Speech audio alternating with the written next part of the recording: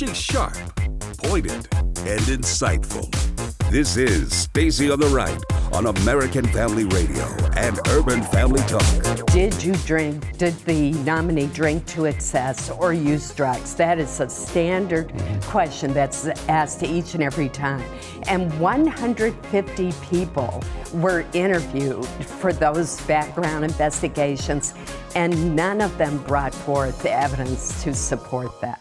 When the rubber meets the road, when the hour is critical, when a historic precedent needs to be set, the United States Senate most often finds its way to doing what is right. On this vote, the ayes are 50, the nays are 48. The nomination of Brett M. Kavanaugh of Maryland to be an Associate Justice of the Supreme Court of the United States is confirmed. And now, Stacy Washington. Welcome to the program. Thank you so much for being with us. We actually have a couple more calls, so let's do a couple more calls, and then we will get into what the Constitution will and will not permit in the way of impeaching a sitting Supreme Court judge, a justice. And this is where we are right now, where we have to actually have a discussion about that as opposed to moving on to other things, because there is other news in the world. So right now, let's go to the phones. We have Arnold in Nebraska. Arnold, thank you for calling the show today. Hey, Stacey, Arnold here. We talked last Friday when I talked about how the FBI investigation on the Ford letter had started back on the 12th of September versus what we all were told when they opened it up and extended it a week. I tried to send you some links and some information, but I got blocked on Facebook. And then I tried to Twitter is not a large enough resource to use to send you the information. And I tried doing it via email to you, so I don't know if you received it or not. But it's very, very, very, very informative. I'll continue to try to get that out to you. But the biggest thing I had for you today, and thank you once again, you got a bang-up show. Oh, my gosh. I just need to come down there and live where you are and get you live 24/7. You're just wonderful. Anyway, President Trump, his comments about Ford, as you pointed out earlier, were right on. You just tell them the truth. They were right on target, and it forced the media to go back and start reporting some of the truth of her testimony. And I tell folks, I always hear this excuse, well, it's just a job interview. No, it stopped being a job interview when the Democrats at the last minute brought that information forward, and you hear people say at the 11th hour. It's almost like when the Japanese attacked Pearl Harbor. It was a sneak attack. Nobody expected it, really. It came in out of nowhere, and then now we had to respond to it. Same thing with the Ford letter.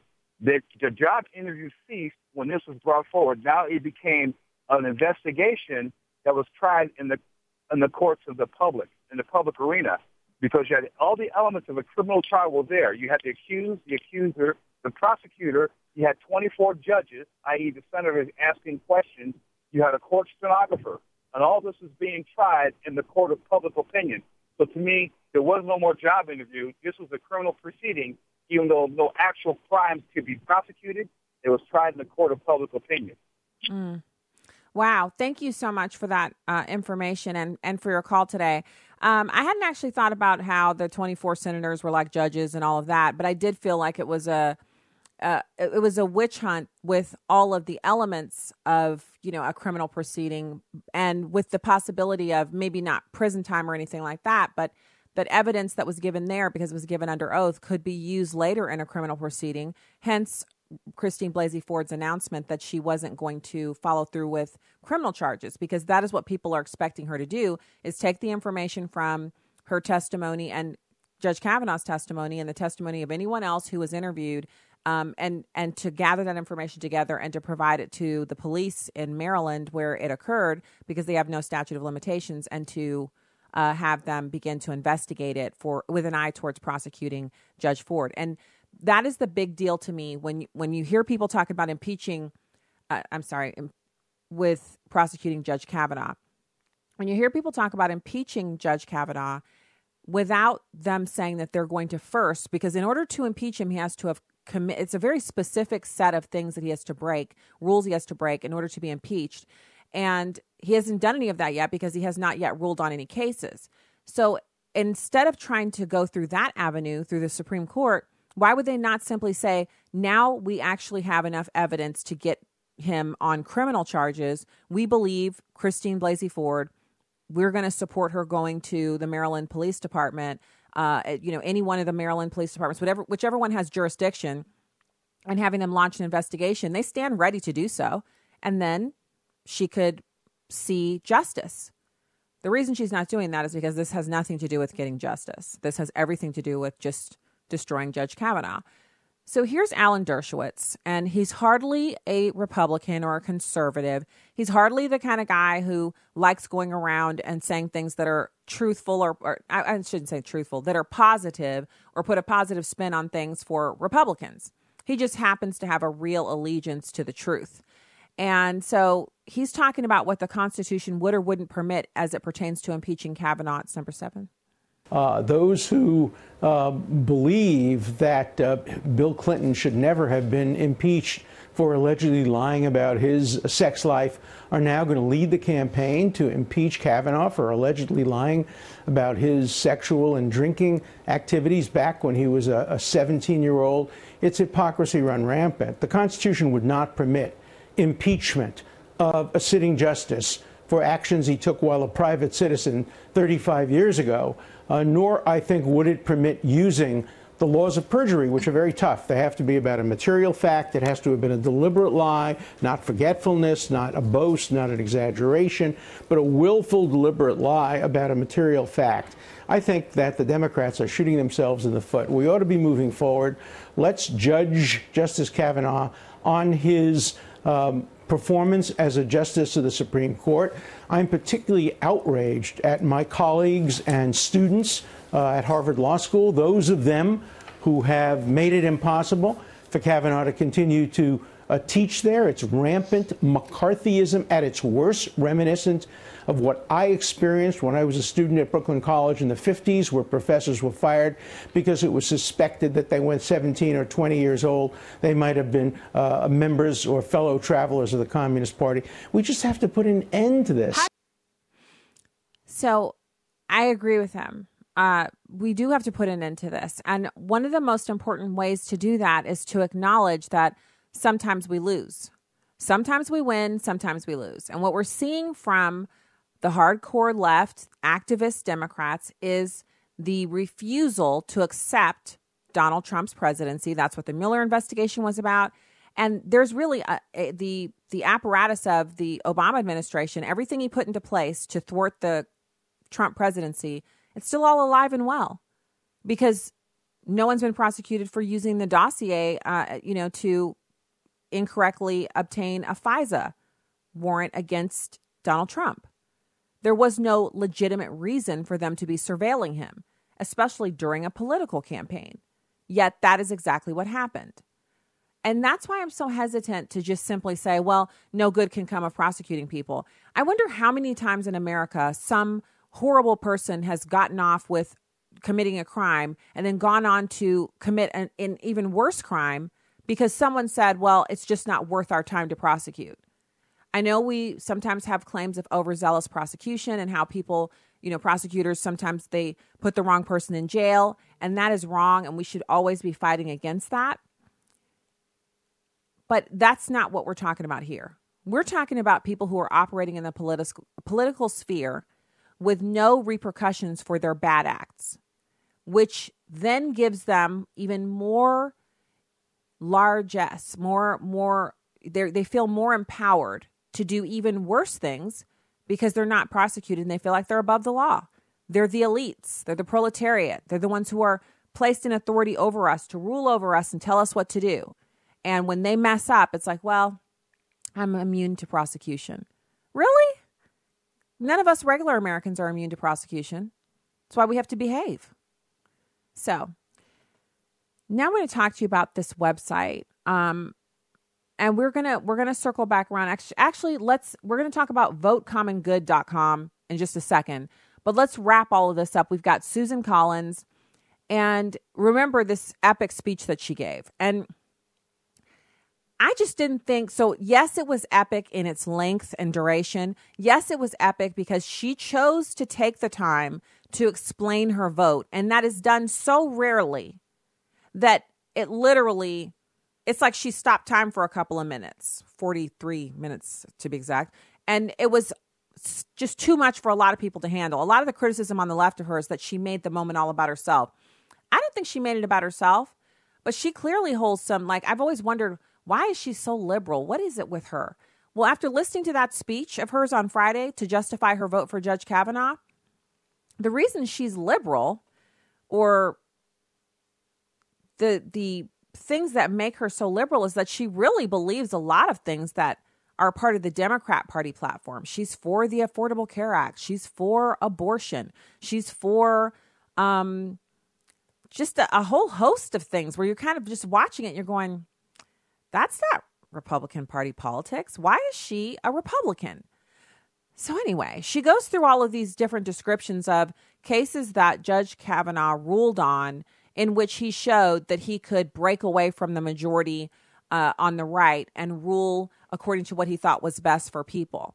And he did do that a few times. Like, there are a few of his cases where he clearly went out of his way to write his opinion on behalf of the person in the case. So he sees each case individually. He doesn't just take the cases as, here's another case about, judicial supremacy, or here's another case about, that's not him at all. Clearly, he thoughtfully considers each case on its own merit.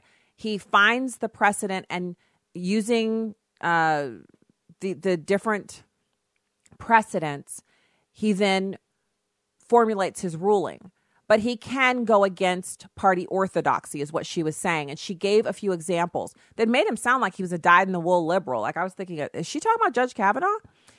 So then she went on the shows because she basically became the star of the thing, because they assumed she would vote against Judge Kavanaugh, as Murkowski was bullied into doing, and she did not.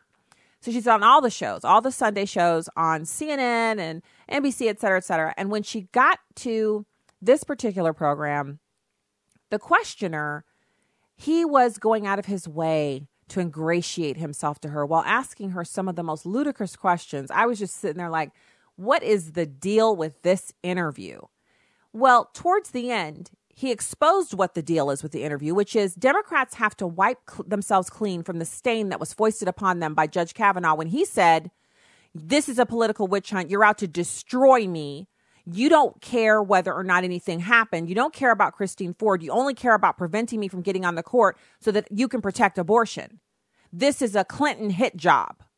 And when he said that, you could tell it upset them, because afterwards, everybody had to ask about it. Well, do you really think, Cory Booker, well, do you really think that we don't really care about what happened? Are you saying all Democrats? So this is the same vein. Now it's time for a whitewash. It's time for them to behave as if they're unaware that they just executed a political hit job. It's time to clean everything up, wipe away the stain, rewrite history so that they can come out smelling clean as a rose and gear themselves up for the next political hit job. She assists them in this effort by saying not all of the Democrats participated in the hit. Well, how many of the Democrats on the Senate Judiciary panel acted as if Judge Kavanaugh was guilty of gang rape? All of them. So they all are guilty of it, but not according to them. Oh my goodness, what am I hearing? Oh, okay. When we return, you're going to get to listen to, actually, no, you're not. We have Patrice Lee Onwuka, who is the senior policy analyst at Independent Women's Forum. This show is getting away from me. We're going to listen to that audio from Susan Collins at the end of the show. But up next, we're going to be talking about Kavanaugh and the impact on the midterm elections with a senior policy analyst from Independent Women's Forum. So stay right there.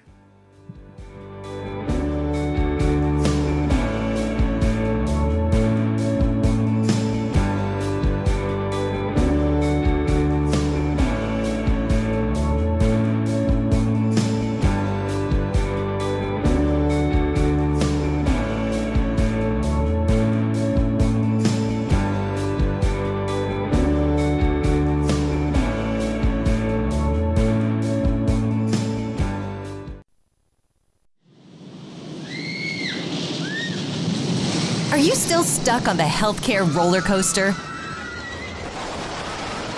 Still paying those high premiums? And strapped into huge deductibles? Not knowing what's around the next turn? Well, then let me tell you about a sound, sensible healthcare choice that really is affordable. It's Medi-Share, the healthcare sharing solution people like you have been trusting in for more than 25 years. Medi-Share members report saving around $500 a month on their healthcare costs, and they never pay for things they don't believe in. Time to say goodbye to that healthcare roller coaster and say hello to Medi-Share. Call *345 to find out how much you can save on your healthcare. Medi-Share. Call *345. Message and data rates may apply. That's *345. This is Viewpoints with Kirby Anderson. Today is Columbus Day. While this is a holiday for many, it is an opportunity for all of us to look back on the life and exploits of Christopher Columbus. I guess we should begin by acknowledging that Columbus Day today is not your father's Columbus Day. Not so long ago, Christopher Columbus was revered as a man who discovered the Americas and opened up the continent to settlement. Today is often portrayed in a negative light as a man who came for gold and glory and brought the evils of the slave trade along with diseases that decimated Indian populations. Whatever one thinks of Columbus, I would hope that fair-minded people should not blame him for actions that took place after he discovered the New World. Blaming him for those who brought the slave trade or for others who spread smallpox is certainly not a fair assessment of his contribution. Often missing from this analysis of Columbus is his Christian convictions. He said, "It was the Lord who put into my mind, I could feel his hand upon me, to sail to the Indies." He also wrote about what he called a book of prophecies, which were a compilation of passages from the Bible that he believed informed his mission of discovery. One of the pervasive myths surrounding Columbus was that he wanted to prove the earth was round. In his song, They All Laughed, songwriter Erwin Gershwin wrote, "They all laughed at Christopher Columbus when he said the earth was round." Actually, scholars centuries before Columbus knew the earth was round. His error was he depended on an incorrect estimate of the distance and geography. So the fact that we are here in America is due in part to an explorer who miscalculated, was fortunate that he found land, and did all of it with a government grant. I'm Kirby Anderson, and that's my point of view. Take Kirby and the Point of View team with you on the go with the Point of View app. Search for Point of View Radio at the Apple or Google Play stores. You can download episodes of Stacy on the Right from the podcast page on AFR.net or UrbanFamilyTalk.com. Now, back to the show on American Family Radio and Urban Family Talk. Welcome back to the program. Thank you so much for being with us here today. Happy Columbus Day. Hope that doesn't trigger you. It's my pleasure to welcome our next guest. It's Patrice Lee Onwuka, Senior Policy Analyst, Independent Women's Forum. Patrice, thanks for joining us today. Oh, thank you for having me. It's a pleasure to be on. Yeah, I'm excited to talk to you because I can't wait to get your take on what we just saw. I was alternatively pinching myself and then feeling like weeping because it went off. Like I thought they couldn't do it. They brought it home. But now what? Well, it was interesting. I mean, I think it was a nail-biter on Friday evening, right before Susan Collins gave her speech. But I was on the Hill. I was actually visiting several key offices of key members, and I had a I support Kavanaugh pin and on my chest, sporting a 7.5-month baby bump as well. And you can imagine I got plenty of glares, looks, and even a little bit of hate from some of those protesters. But, I'm pleased to see that Republicans stood their ground and didn't give in to the smear tactics against, someone who's a qualified judge and is now, going to be sitting on the Supreme Court. But what is next is, you'll hear hand-wringing from feminists who say that, women who supported Kavanaugh hate women, not hearkening back to what we heard after the 2016 elections, that white women hate all women, apparently, for supporting President Trump. And they're going to try and take that anger into push that into the midterm elections. I'm skeptical of how far they're going to be able to keep that momentum going, but we will see. So, Patrice, you make an excellent point there, and I've seen that too. I've read so many pieces, like it's almost like I'm on a binge reading thing where I'm just clicking through and reading everything because I'm trying to figure out if this is, because you're aware of how this works. You're in communications and you're at Independent Women's Forum, and you guys do such a fantastic job of sending out narratives and then amplifying them. And so you know how this works. I've already seen the op-eds being written. Judge Kavanaugh is illegitimate. The Supreme Court is illegitimate. Mm-hmm. Judge Kavanaugh needs to be impeached. I've already seen those op-eds. So the op-ed machine kicked into full gear Saturday afternoon. And there are Americans out there who are just going to crack open their paper and read that Judge Kavanaugh needs to be impeached. And they're going to think, well, I mean, they never did conclude that investigation because that's what the news is saying. Do you think that settles in with people, or do we still have a populace that largely believes in innocent until proven guilty? I actually believe that most people have common sense. Most people recognize that, yes, innocence, the presumption of innocence is a bedrock principle of our criminal justice system, and that we shouldn't just throw it out of the window because someone comes forward with an uncorroborated, unsubstantiated allegation. I mean, when you take that personally, you would not want yourself, you would not want your husband, sons, nephews, fathers to lose their entire career, their entire reputation over an allegation that proves that's not even proven. The media has been a really great tool of the left. I saw, Senator Macy Hirano from Hawaii. I'm sure your folks have probably seen her face all over the MSNBCs and the CNN. She's the one who said that men need to just shut up and sit down. Yeah. And she's been pushing this narrative against Judge Kavanaugh, and she's saying that now Justice Kavanaugh will have an asterisk next to his name, as though he shouldn't really be on the bench, but he's on the bench by default. That's not going to work because I think people are smart enough to recognize that there was no issue with him being a judge in the federal circuit for 12 years. For over a decade. Yeah. And again, these allegations were never substantiated, so it's not going to fly with most people. But it will fly with those who want to believe that narrative. One of the pieces that I saw online, it's at the NewYorkPost.com, and they often will have op-eds from people on the right. Like they are equal opportunity, which I like. I think it's fair for them to say, oh, we've got an op-ed from a right-leaning person and put it in so people can at least read it and see the opinion. And so I do, I have respect for the New York Post for that. They anger me plenty, but they do at least give, both sides a chance to have some articles there.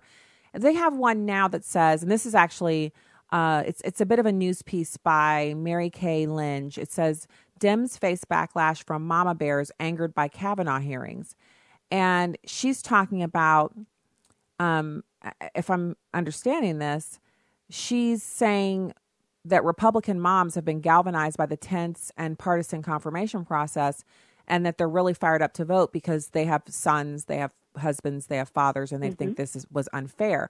How far do you think that deep anger goes that kind of is unreported? Because the New York Post is alone in, you don't see pieces like this in mainstream papers other than the New York Post and the Washington Times.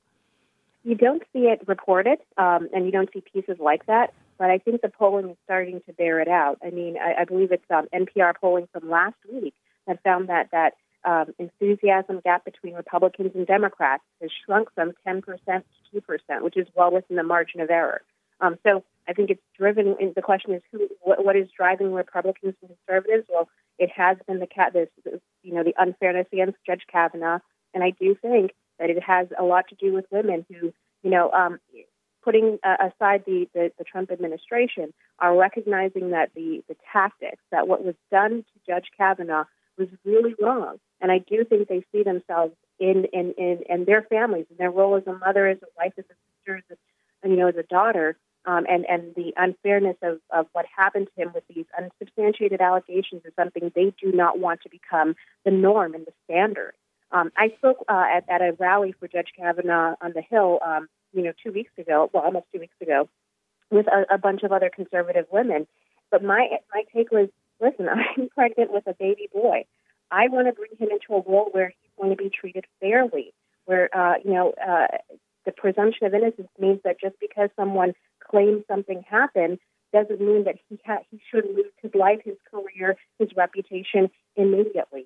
And I just got so much support from women who said, you know what, I'm not conservative, but what's happening here is wrong. I'm a mom. I'm a sister. I have sons. And this is what scares me about turning this idea upside down on its head or suspending it, just for political motivation. So it wouldn't surprise me if over the next couple of weeks we start to see, particularly in a lot of the ballot polling or generic predictive polling, that women are starting to flip because their support for Judge Kavanaugh is so strong, and they're saying, you know what, what Democrats did is they overplayed their hands here. I tend to agree with you, and so the second part of that question then, Patrice, is do you think, like, how do we get the news out, besides obviously we've talked about a little bit here on the show earlier before you came on, that Judge Kavanaugh has just made history by having all of his law clerks as a Supreme Court justice. He's the only one ever who's had all four of them be women. And so that's an action that if law clerks thought he was a sexual predator, they wouldn't work for him. He wouldn't have had anyone who was willing to come and do that work. But instead, he has four women. How does that news kind of either bolster or hurt? I mean, what does it do for him to have that news out there that he's done that? Well, it really meant a lot before, and it certainly should mean something now. I think you're going to see a lot of people ignore that story. As a conservative or right-leaning organization like ours, that we're speaking to women about freedom and opportunity. We're talking about women who are in, places of influence and authority. And the fact that Judge Kavanaugh is someone who's been doing this not just after being named to the Supreme Court, but even before that, throughout his career. So we're pushing that narrative. And I think the more women, in their circles, on social media in particular, push back and say, hey, wait a minute. How can a man who has helped to advance women's careers in the judicial field, in the legal field, how can he be someone who hates women? It just does not jive. And so being able to really share those stories, I have colleagues who know Judge Kavanaugh personally, who've been pounding the pavement with op-eds, with going on national television programs to tell their personal experiences with him. I think that's going to be important. And so, but at the end of the day, even beyond just his support for women advancing in their careers, we still need to remember that we want to ensure that he as a justice would be someone who would uphold the Constitution, who would not be someone to use his position on the court to advance, social policy and to make laws. Those are the most critical pieces or aspects of his credentials that we should really be celebrating. We're not going to hear it coming out of MSNBC and CNN and a lot of these networks, unfortunately. But I think in our social circles, especially in social media, where we have women have a strong influence, that's, I think, where we can tell that story and get those narratives out there. Did you see? I'm like, this is a crazy question for you. I'm positive. You watched the 43-minute speech by Susan Collins? Yes. Oh, it was wonderful. I didn't love it so much. I mean, it was a good explanation for why she voted. But when I say I didn't love it, I thought it was great that she explained herself, because it basically inoculated her against a whole bunch of people trying to change her mind afterwards, because the vote was the next day. But I thought she characterized Judge Kavanaugh as if he was, almost a social justice warrior in waiting, when clearly he's not, because he was on the list that was approved by the Federalist Society, meaning what you just described, strict constitutionalists, et cetera, et cetera. I'm wondering what you think about her prospects going forward when she's up for re-election.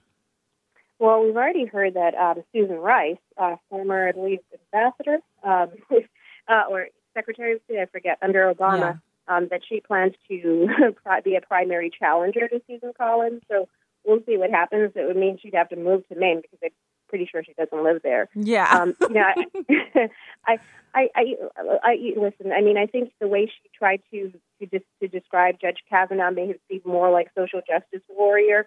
In terms of those conservative values and some issues that are really important to Republicans.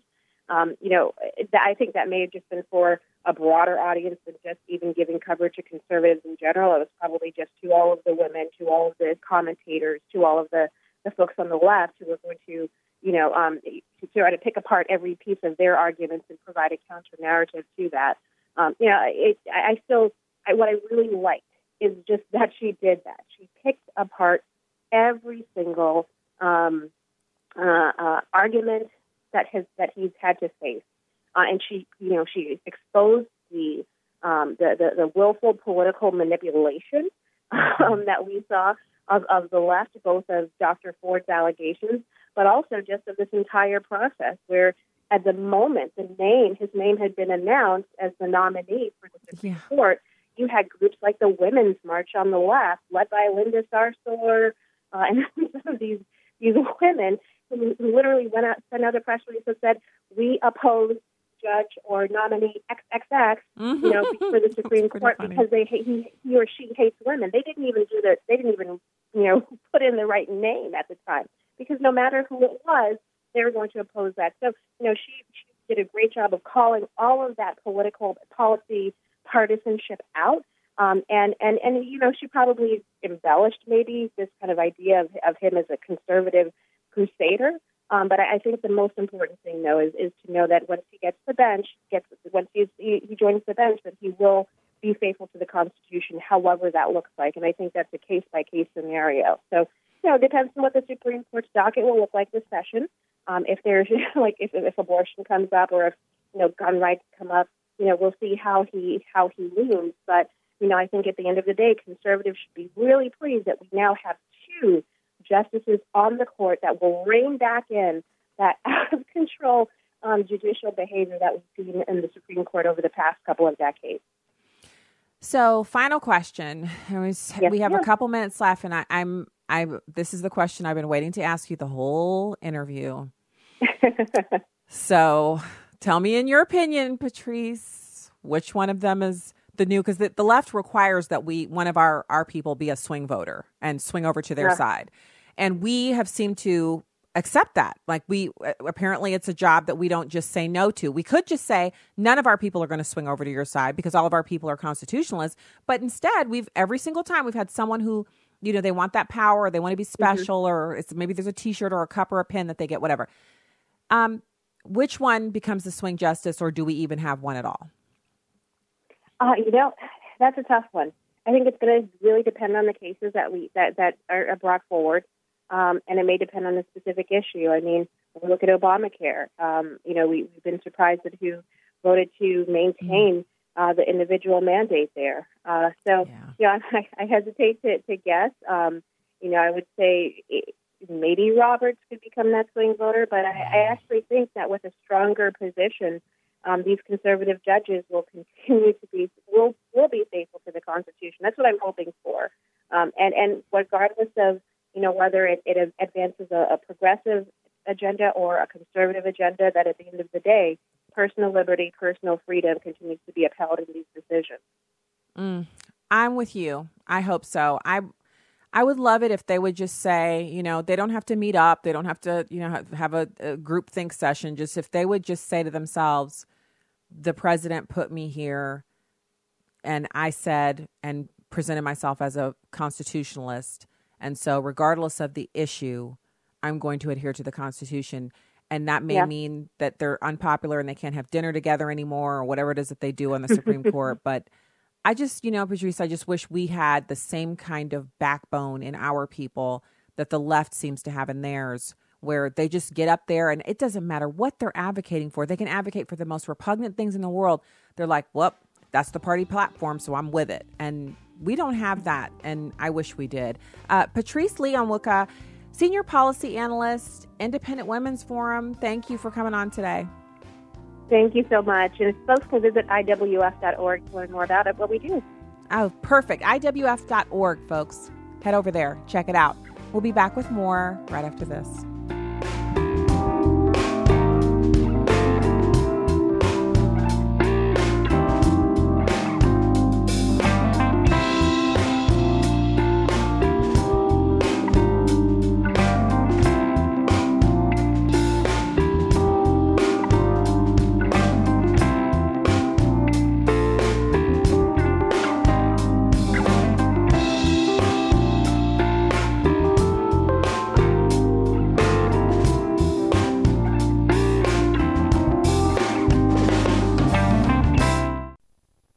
Hi, this is Steve Tiber with 8 Days of Hope. We've been all over the country helping disaster victims who lose everything. It's truly a blessing. I really don't have the words to express. And yet they see a glimmer of hope when a volunteer shows up. Building the home, that's the second reason we're here. The number one reason is to share the gospel and give them hope. It's everything that's right in America. I mean, it really represents the best that we have to offer. That's one of the main reasons for doing it, is being able to be the hands and feet of Jesus and coming out and working with so many wonderful volunteers. I just feel like it's important in this day and age to teach a child how to serve. Please go to our website, 8daysofhope.com, and click on Get Involved, submit your email address, and the next time we go anywhere with a disaster, we'll invite you to come along as well. I love coming in the job room because you can see these pieces of paper. They aren't just a piece of paper. Right. It's a family that's hurting, and it's a gospel opportunity. And I just thank God, for this moment. I mean, I'll be back in my home, and I know it's going to be awesome. Come love others with 8 Days of Hope. This is Just a Minute with Stacey Washington. People are moving as fast as their U-Hauls will carry them out of high-tax, high-regulation states like California, New York, and Illinois. Where are they headed? Into low or no personal property tax states like Tennessee, Texas, and Florida. So there is definitive proof that lower taxes are attractive to families juggling expenses. Why then do we see low-tax, no-tax states transform into high-tax, heavy regulation states over time? Because the high-tax residents flee the consequences of their voting patterns. When they arrive in the prosperous low-tax states, they begin to vote in the very same high taxes and heavy regulations that drove them from their previous location. Isn't that silly? I liken the behavior to economic locusts. After eating everything in sight, locusts move on to greener pastures. Economic locusts leave fiscal destruction in their wake. Remember this when you suddenly see calls for new taxes. If voters say yes, fiscal ruin will follow. I'm Stacey Washington. Find out more at StaceyOnTheRight.com. Media Minute with Howard Kurtz. Brett Kavanaugh may be a Supreme Court justice, but the polarizing media debate over his ascension to the high court rages on ABC's This Week yesterday. Jonathan Karl, in his first question to Kellyanne Conway, asked whether she's concerned that Justice Kavanaugh will be viewed as tainted by half the country. Here's a Washington Post headline. Senators representing less than half the U.S. are about to confirm a nominee opposed by most Americans. Jim Acosta, CNN White House correspondent, tweeted and then deleted that the White House was bullying the press, and it's shameful. My goodness, can't you guys win gracefully? Win? Does that mean that Acosta's side lost? This has been a very difficult, raw, and emotional story for the press to cover, and the pundits have been on one camp or the other, praising Kavanaugh, attacking Kavanaugh, taking the side of Christine Blasey Ford or not. I think that the after effects for the press, as well as the court, and as well as the country, have yet to be seen. With your Media Minute, Howie Kurtz, Fox News. This is Stacey on the Right with Stacey Washington on American Family Radio and Urban Family Talk. We'll know in November if that makes sense. I hope everybody running for the House in these purple districts will be asked the question, do you support impeaching Judge Kavanaugh based on 5 allegations, none of which could be corroborated? Do you want an outcome so badly that you would basically turn the law upside down? All I can say is that this is going to the streets at the ballot box. I've never campaigned against a colleague in my life. That's about to change. I'm going to go throughout this country and let people in these, purple states, red states where Trump won, know what I thought, know what I think about this process. Wow, that's Lindsey Graham coming out swinging. I tell you what, whatever it is that has been unleashed in him, don't you just wish it had been unleashed sooner so he could have been like this a long time ago? Wow. Anyway, welcome back to the program. Call lines are open. We have our call lines ready for you at 866-963-2037, 866-963-2037. And right now I want to listen to Susan Collins on one of the Sunday shows, basically giving the Democrats a nice little whitewash for all of their efforts. Number 3. One of the ways that, Senator Graham and others have said basically the Democrats are out to destroy this good man, as if that was the intent of all Democrats. Do you think it is possible that there were some Democratic senators who wanted to be fair to and listen to the accuser, and that it was just an ugly process in which there were no winners, but in which they were acting in good faith? Yes, and I have said that since I know her so well, I do not believe that Dianne Feinstein who has been accused of leaking the letter, was the one who did it. I just know her very well. She's a person of great integrity. But whoever did leak that letter did a profound disservice to Dr. Ford. So, Dianne Feinstein is obviously innocent just because she has a lot of integrity. She's not innocent because she's been proven innocent, but she's just innocent because she just has so much integrity. Look, we don't know who did it. Now it's being investigated. But the attempt to take the stench off of what we just saw and to, well, we don't know why it happened, or it was because the Republicans put forward this nominee. No, that's what abusers say to people that they're beating up on a regular basis. Well, if you would just cook dinner on time, well, if you just wouldn't look like that when other people are talking to me, if you just wouldn't say things that I don't like, if you just wouldn't walk that way or look that way or hold your face that way, I wouldn't have to beat your face in on a regular basis. That's how we're getting treated right now. They put us through a hellish process that it was just a torture session for a lot of Americans. I'm well over half. It's not just half of Americans who were horrified and appalled by what we saw. And now we've got, it's just that it was just the process. I mean, what else are we supposed to do? You should have just put another nominee. James Carville came out and said today, well, the thing is, they should have just let Kavanaugh go and chosen someone else and just rammed that person through in the lame duck session. Like Democrats would have stood for that. Democrats would have said, well, it's a lame duck session. Now you need to wait until Congress is seated. And in January, and they would have held that seat open until whenever, provided they won. And also about that, this whole idea that the midterm is over, you see the Real Clear Politics averages are just showing just nothing but favor for Democrats in these races, and the Republicans are just, barely holding on. Well, isn't that what they said in 2016? No way. 98% we got Hillary. No way possible for Donald Trump to be elected. But then who's the president? I'm sorry, what? Yeah, Electoral College. And now we have the same kind of thing going on. Now the polls are shifting. Republican voting intention has risen since last week. The question was, will you vote in this year's congressional elections? The percentage who say they will definitely vote has gone up a tick in just one, and that's just one poll. But it's not just one poll, and the pros are detecting a shift in the battlegrounds as well. So the Senate looks pretty solid for Republicans if you believe the polls. But for the House, it's a much different scenario, different maps, and there are 23 seats that are being contested, and apparently those are, they're really up for grabs. It's anyone's race. You got Senator Jon Tester, Democrat in Montana, facing one of the most competitive races this cycle, which has shifted from lean Democratic to toss-up. Tester's running against state auditor Matt Rosendale, Republican, in a state where President Trump won by double digits in 2016. You've got Jennifer Duffy, a Senate race analyst at Cook Political Report, who says that Tester initially looked likely to sail into re-election, no bigs, with a comfortable lead in polling, and Rosendale facing a crowded primary. But the fight over SCOTUS nominee Kavanaugh has energizing the GOP base. She still gives Tester a slight edge in the toss-up race. Now, they've moved it from likely Democratic to lean Democratic. But,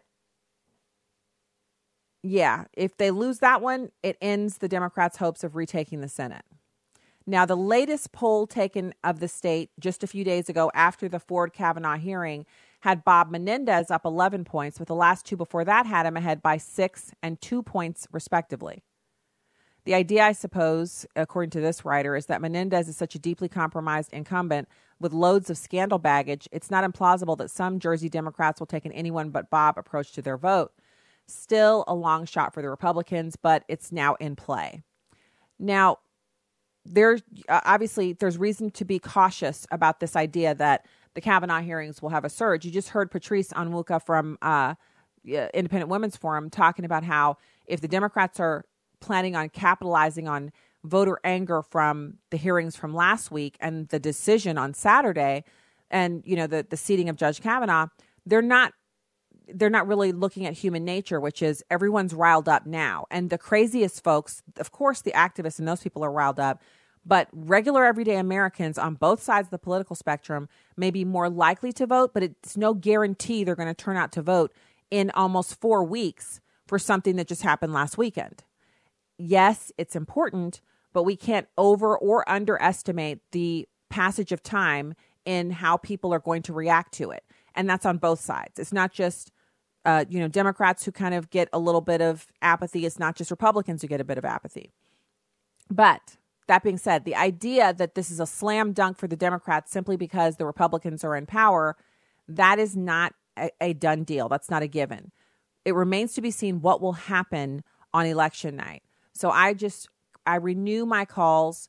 Obviously, you can continue to pray over the Kavanaughs and the Blasey Fords over your meals, but also pray for the November election, that people would be wise when placing their votes and that they would put what they're voting for, whether it's a ballot issue or whatever it is, from candidates to issues, that they would put all of those things in the light of Scripture, the Word of God, what God tells us to do with our vote. We have to render unto Caesar that which is Caesar's, but we hold the highest office in the land, which is that of citizen.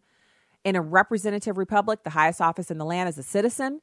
We are giving the consent of the governed to these people, and the way that you vote for them is not based on your permanent tan, your melanin content, your country of origin, the country whose flag you like the most, the candidate who says the most things about social justice warrioring or racism or inequality or any of these other buzzwords, the candidate who talks the least or most about racism. It's about which candidate would you be most likely to feel, hey, you know what? This lines up, this person's platform and beliefs, this person's record lines up with what God's word says I should be voting for, and then vote for that person. And before you email me about Donald Trump and how he's an imperfect person and he's guilty of this and he's guilty of that, and how could you as a Christian have voted for him, have you ever read the Bible? Do you know anything about the main people in the Bible who, Paul was Saul in the beginning, wasn't he? Wasn't he not just a persecutor of Christians, but a rampant murderer? His main hobby in life was hunting down Christians and killing them. And then on the road to Damascus, he met someone that changed his mind. That's someone being Jesus Christ. Scales removed from his eyes, and he went on to write how many books in the Bible? So please miss me with this idea that we're looking for some perfect person who's never ever made a mistake, never ever said something wrong. And that person is the only person who the Republicans could ever possibly vote for. But Democrats are allowed to not only vote for, but love Bill Clinton and call him the first black president. You know, I am so sick to death of the hypocrisy from people who claim they have the right to question my beliefs while they've supported the very worst of the worst in the political spectrum. So, you know, any person has any right. You have the First Amendment right and your personal right of freedom to question the beliefs of any other person. But you don't have the right to act as if you somehow have the authority over me to question what I'm doing with my vote when you're voting for abortionists. And I don't care what you call yourself. You can call yourself an independent. You can call yourself a laissez-faire, democratic, theocratic, atheistic, independent, whatever you want to call yourself. Just understand that God is not mocked. And his word is true, whether you're black or brown or purple, if you have spots, if you are an albino, his word is true. It applies to you, and it is specifically for you if you're claiming the mantle of Christianity. And so before you start walking and pointing over here at what you consider to be my vote for Donald Trump and how that was a beam in my or a speck in my eye, handle that 18-wheeler sized beam that's jetting out of your head first, which is you're voting for candidates that want to and have successfully changed the legal definition of what a marriage is when God says marriage is one man, one woman, and him. It replicates the Godhead, triune relationship, 3 persons in one, a man and a woman. A man leaves his father and mother and joins together with his wife, and they become one flesh after they have gotten married, and God is in that mix. And that is marriage, not whatever you want it to be or whatever you got Obergefell and the Supreme Court to say it was, while you're voting for that and judging me for voting for Donald Trump. I'm seeing some definite inequalities there and some definite things that are going to have to be explained at the judgment seat. And I'm not talking about on my side. I got my own problems. I'm having my own things to talk about to my Lord and Savior when I meet him. But that vote is not going to be one of them. You handle your affairs. Address yourself to your own 18-wheeler sized beam that's all up in your face and over here swinging around about to hit me in my face because you're voting for people who advocate for the killing of the unborn, for the ripping apart of human babies and their bodies sold to the highest bidder so people can buy Lamborghinis.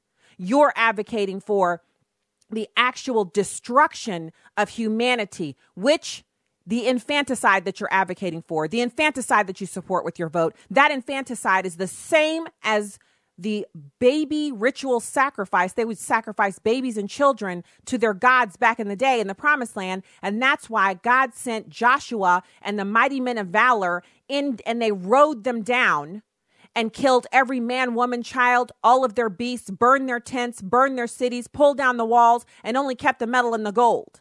That's why God poured out his unmitigated wrath upon them, because they refused to repent for sacrificing babies and children to their idols. What's the idol here, you ask? The idol here is sex on demand. Any kind of sex you want to have, anywhere you want to have it. And if you produce a baby, well, just abort it. Sacrifice it on the altar to your idol, sex. And if you think that's any different from what they were doing and that God's wrath is only in the Old Testament and that God can't bring that wrath here today, right now, then you have bigger problems than whoever I voted for. And I'm not saying that because I'm mad at you. I'm concerned for you. I'm concerned for your eternity. That's why I'm saying what I'm saying. I'm all good over here. Not worried over here. Address your own issue. And if you're sitting there and you're listening to it and you're mad, you know what? You're mad. But what I said was true. And it's not me that you're mad at. What the problem you're having with what I've said, the problem you're having with your support for abortion while you in church on Sunday with your hands raised and 3,800 babies a day over at Planned Parenthood nationwide getting killed. And you got your hands up in the air and you're praising them. I don't know who or what you're praising, but you just think you got something going on, but you're supporting abortion. Sounds like you got something you need to address. You have something you need to address. So previewing tomorrow, we're going to be talking about Hillary Clinton still finding ways to denigrate democracy. It's kind of it's just stunning how the Clintons never go away. And then Lindsey Graham dared Chuck Schumer to pick one of the judges from the list. And we're going to have that audio for you as well. And we'll have a guest, or two. Well, I'm not sure exactly who our guests are for tomorrow.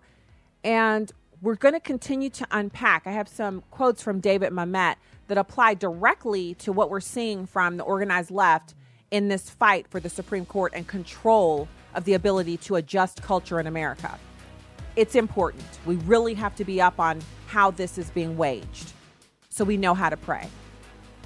I encourage you to pray about the things that you're angry about and ask God to show you in his ultimate wisdom where you're either right or wrong, and whether or not it comports with what his word says. God bless you from the heartland. Good night. God bless.